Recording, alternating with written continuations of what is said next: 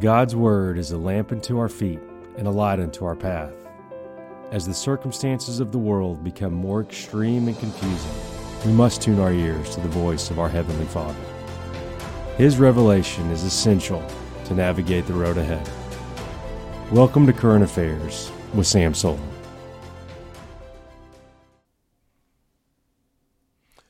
So the man of the sixth day is a reference to an economy of the sweat of the brow. It's underwritten by the torment of fear, and people are brought into it, herded into it by this fear of not having enough. And even when, as in the case of Israel, they were supplied every day for 40 years, the apathy of their unwillingness to commit to the truth they had lived in for so long, which was meant to reset their mindsets from the slavery of Egypt, which was quintessentially the sweat of your brow, they would not enter into the rest of God, which really would have been the curative result of having been set free from a mindset of slaves. You see, it is not possible to embrace a relationship of sonship so long as you have the mind of a slave. And if you cannot embrace the relationship of a son, you cannot be given an inheritance. Galatians tells us in chapter 4 that you must first be a son in order to be an heir. And what are we tracing all the way through all these exercises? We're tracing the seed of the woman and the seed of the serpent. The seed of the woman inevitably re-enters God's rest. God inevitably brings the seed of the woman back to the challenge of re-entering his rest.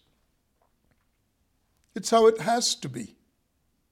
God doesn't have a plan B for the supporting of his sons, nor does he need one. He established the entire earth to support sonship. And everything that the son may rely on is different from what he may produce by the sweat of his brow. The ultimate resource of the son is his father. And this is connected to our identity and our purpose. If you do not know who your father is, you're a lost person. And you will live out of that being lost to try to provide for yourself. Why? Because your father is your resource. An enormous difference between the economy of the sweat of your brow and an inheritance. You may claim the economy of the sweat of your brow as your own, because indeed it is. But with it comes the terror of always being afraid of not having enough, because you are your own and only supply. And everything mitigates against you being able to keep what you have acquired by the works of your hands. Everything from the weather to human beings seeking to take it from you. Only in the certainty that your Father is your resource may you rest above the fray and above the storm of thieves, robbers, and spoilers of your inheritance. Only in your Father. Because the same Father who gave you today's supply is the one who will give you tomorrow's supply. And you see, that lifts you above the mere consideration of living for your supply, living in anticipation of your supply. If your supply is guaranteed, and if you accept that your supply is guaranteed, how does that change your mindset? If you are elevated beyond the need for obsessive consideration of what you're going to eat, drink, or be clothed with, what then? Then you are free to consider why you are here. Because your supply is going to be your supply. Why are you here then? And that, you see, moves the discussion to an entirely different plane. You're moving away from the plane of the natural, where the obsession is with what you can get from God based upon how you determine you want to live and what your best life is for you. By the way, the theology of living your best life now has nothing to do with the representation of God. It has everything to do with the comfort generated by the adequacy of your supply. You'll live and die in the mud if your theology is living your best life now. You'll never be above the dictates of needs and wants. And God will have no greater place to you than that of how He guarantees your plans succeeding. If you are freed from that, if you understand that your supply is a given and that it will be adequate, it will be sufficient for what you've been called to do, then you're free to concentrate upon what you're here for. What have you been called by God for? He will supply His calling of you. That raises the bar. Then, you see, we may entertain the thought of how exactly He designed us to represent Him. We understand He will never leave or forsake us. So, He dwelling in us means to put Himself on display to bring men to Himself, to bring humankind to Himself, by the excellence of the display of His glory. Men will be brought to repentance, the Scriptures say, when they see the glory of God in the face of Jesus Christ, who wears your face. For when you die and are assembled to Christ, your life is now hidden with God in Christ. So when God appears in and through the person of Christ, He'll appear wearing your face. That's how He designed it. These aren't the reckless ambitions of overreaching preachers. This is actually the original intent. The fact that you've been shut out of this means you've been robbed by those whose instructions you followed. And someone who robs you of the truth of what you were given is a thief. You owe a thief nothing but confrontation. So you're free to engage why you are here. Now, this scheme of the devil to continue to define you as a person, man or woman, as a person of the sixth day is an ever-evolving scheme. And it reaches a second milestone when the Tower of Babel is built.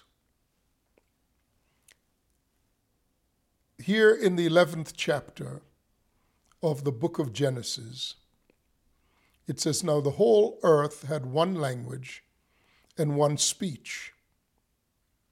And it came to pass as they journeyed from the east, they found a plain in the land of Shinar, and they dwelt there.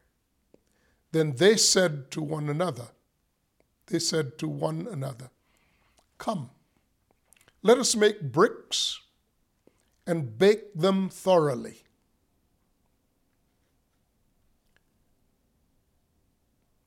Then they had brick for stone, and they had asphalt for mortar. And they said, Come, let us build ourselves a city and a tower whose top is in the heavens. Let us make a name for ourselves, lest we be scattered abroad over the face of the earth. Now, so the Lord God scattered them. The Lord went down to see them and so on, and said, there's nothing they can't do if they continue on like this. Now, verse 9 says, Therefore is that city's name called Babel, or Babel, because the Lord confused the language of all the earth. And from there the Lord God scattered them over the face of the earth. Now, the founder of the city of Babel was a man named Nimrod, who was described as a great hunter. And he actually began the process of building cities. And Babylon was but one of the many cities that he built. Let me see if I can pull the reference up for you.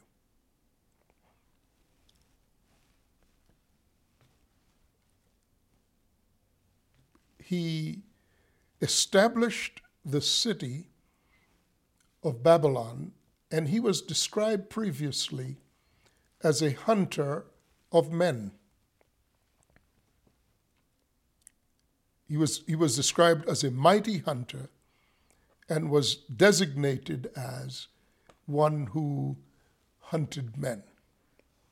Now, as the city of Babel continues on, it began to produce a spirit of world domination. Key segue. Just like in the heart of this man, who was a hunter of men, who formed the city of Babel, so it was that this continued to be a place where the domination of men took on a very virulent form. If you go to the book of Daniel, we'll see the highlight on Babylon. And I want you to go to chapter 3, and we'll look beginning at verse 1. We're jumping into the middle of the narrative. And because I've covered these things before, I'm not recreating everything I've done before. I'm building on what I've done before. Nebuchadnezzar, the king, made an image of gold. Now, one of the things Daniel warned Nebuchadnezzar about was pride. And in fact, just before he died,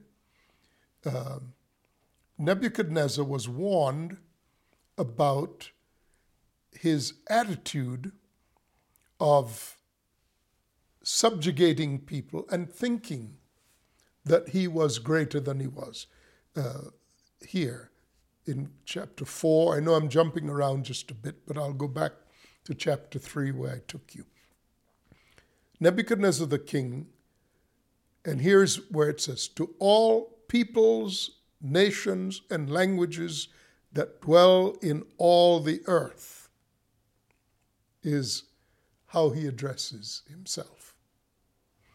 And he has this vision of a great tree that has been cut down. And Daniel tells him that the meaning of this tree, this great tree cut down, this is the end of chapter 4. Daniel says to him, they shall drive you from men, your dwelling shall be with the beast of the field, and so on. You'll be wet with the dew of heaven until 7 times have passed over you. Why is that so? Because God wants to put Nebuchadnezzar back into the memory, into the remembrance of the significance of coming into God's rest, the number 7. Verse 26, and inasmuch as they gave the command to leave the stump, the roots of the tree, your kingdom shall be assured to you. And after you will come to know that heaven rules. So it was promised that Nebuchadnezzar would have to be destroyed, not killed, but reduced to this abject position if he were going to turn back to the Lord. And Nebuchadnezzar recognized that this was a message from God, because Daniel had told him that he had become so puffed up in his pride that this was what had to be done. He had to be humbled if he were going to have the continuity of his kingdom. Now, before he was humbled is where we are in chapter 3. The condition that would bring about his ruin already existed. And that's what we're looking at in chapter 3. I went to chapter 4 primarily to show you that the hubris that existed in the man was already there. And his way of doing things was of a world-dominating figure. The spirit that Nimrod had, that was inculcated in his creation, known as Babylon, or Babel, and hence the founding of Babylon, now reaches full flower in Nebuchadnezzar. And all I wanted to do was to show you the connection in spirit between Nebuchadnezzar of Babylon and his predecessor, Nimrod. Why is this connection so important? In addition to the fact that one is the founder of Babylon and the other is its greatest king. Why is this important? Because the same features that we discovered in Genesis 3 are here again. The man who lives by the sweat of his brow now becomes the man who is so proud that he is described as a tree that reaches to the heavens and rules the world of his day in this dominating fashion. What does that remind us of? It reminds us of this great beast that Daniel will speak about in the book of Daniel. Daniel 7, we're in Daniel 3. This great beast that dominates the whole earth. And he gives that to Nebuchadnezzar and says to Nebuchadnezzar, you are the spirit that is defined as the head of gold. in this great image that you've made or the great image that you saw in your dream that presaged the coming of kingdoms. It'll start with you, Nebuchadnezzar, and it will end with this kingdom that opposes the kingdom of God. And the four great beasts, subsequent vision in Babylon, not one that Nebuchadnezzar had, but one that came in Babylon, depicting the voracious appetite of Babylon to consume nations, that will live on in the great kingdom at the end of the age, which represents the summation of all of, if you like, the sum of all the fears of mankind. And that's why the woman who sits on this beast is called the whore of Babylon. The religious imperative, the thing that justifies this alternative reality that enslaves mankind. The systems will be there. They'll function. They'll entrap human beings.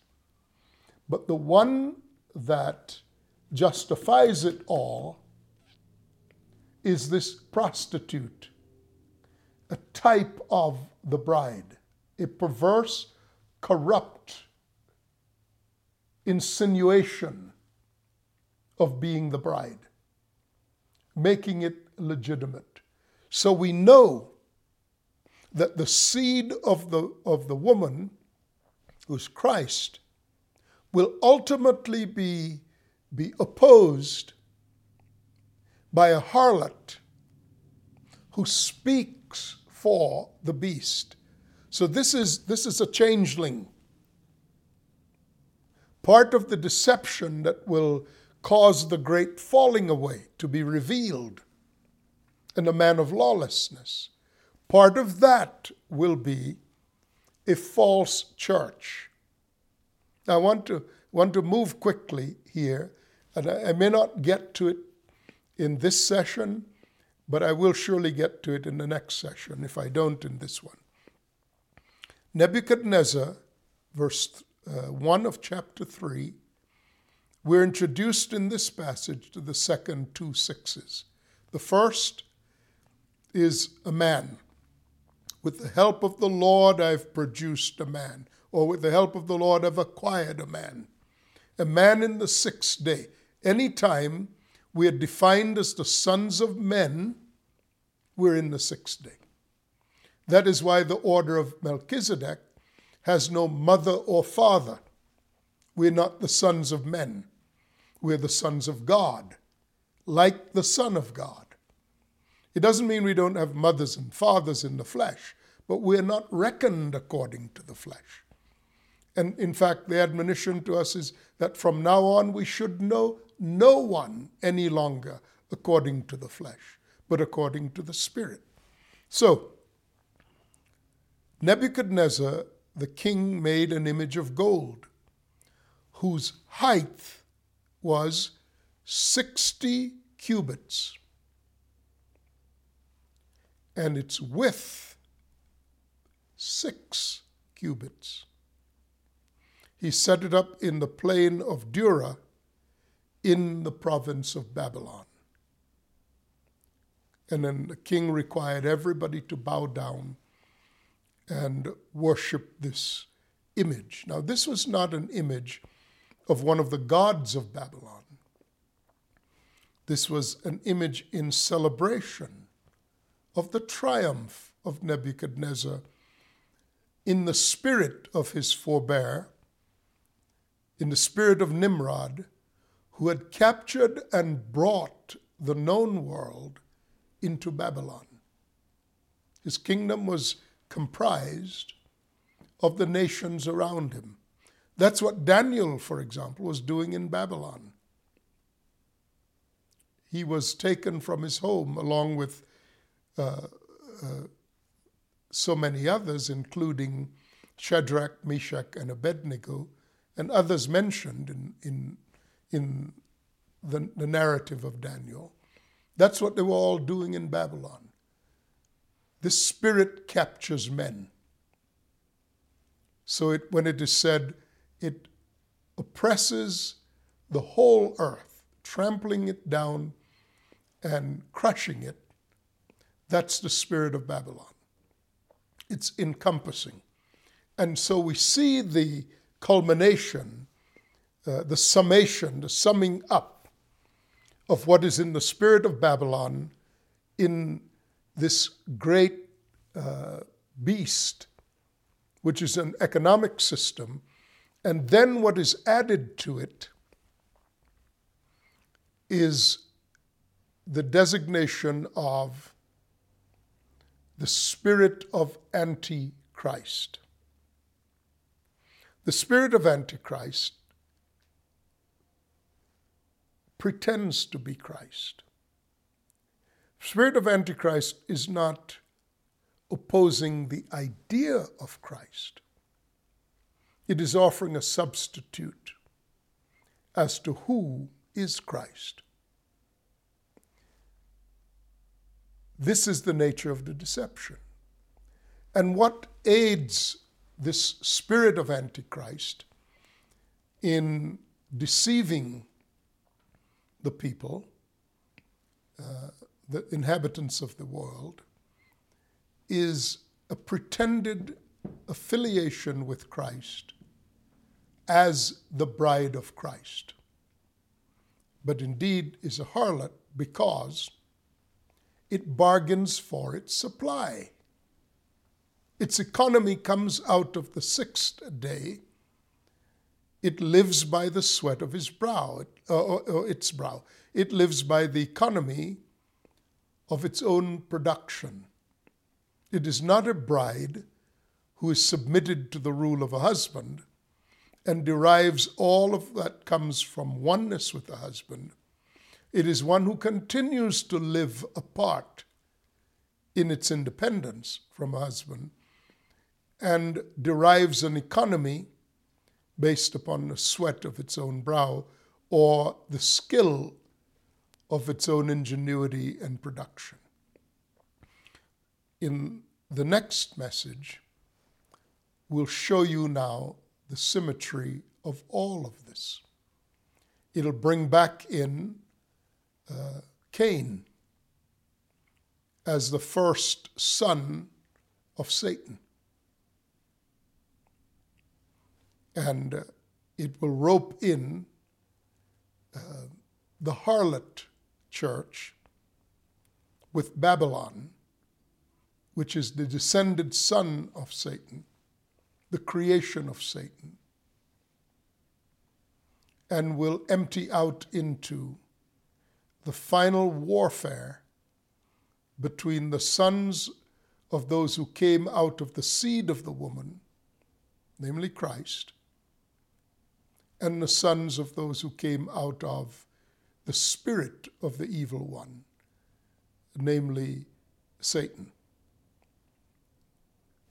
What we have seen in the entire progression is God declared enmity between the two. They cannot peacefully coexist. And the sons have been given the victory. They will crush the head of the serpent. I'm Sam Solon. We'll finish up looking at the 13th chapter of the book of Revelation, the mark, the number, the name of the beast. You can't cipher these things by reason. They come by revelation, the spirit of wisdom and revelation. This is the day when God is debunking the false prophetic. That's the biggest news in our moment. The biggest church news in our moment is how God has debunked the false prophetic and set them down unceremoniously. and they will not rise again. They will form themselves in some aspect of that which opposes the true bride, those who refuse to repent. But we'll see the rising of the true prophetic, clean and whole, having been initially submitted to the voice of the Spirit of God. We'll continue our discussion. I'll see you then. Bye-bye.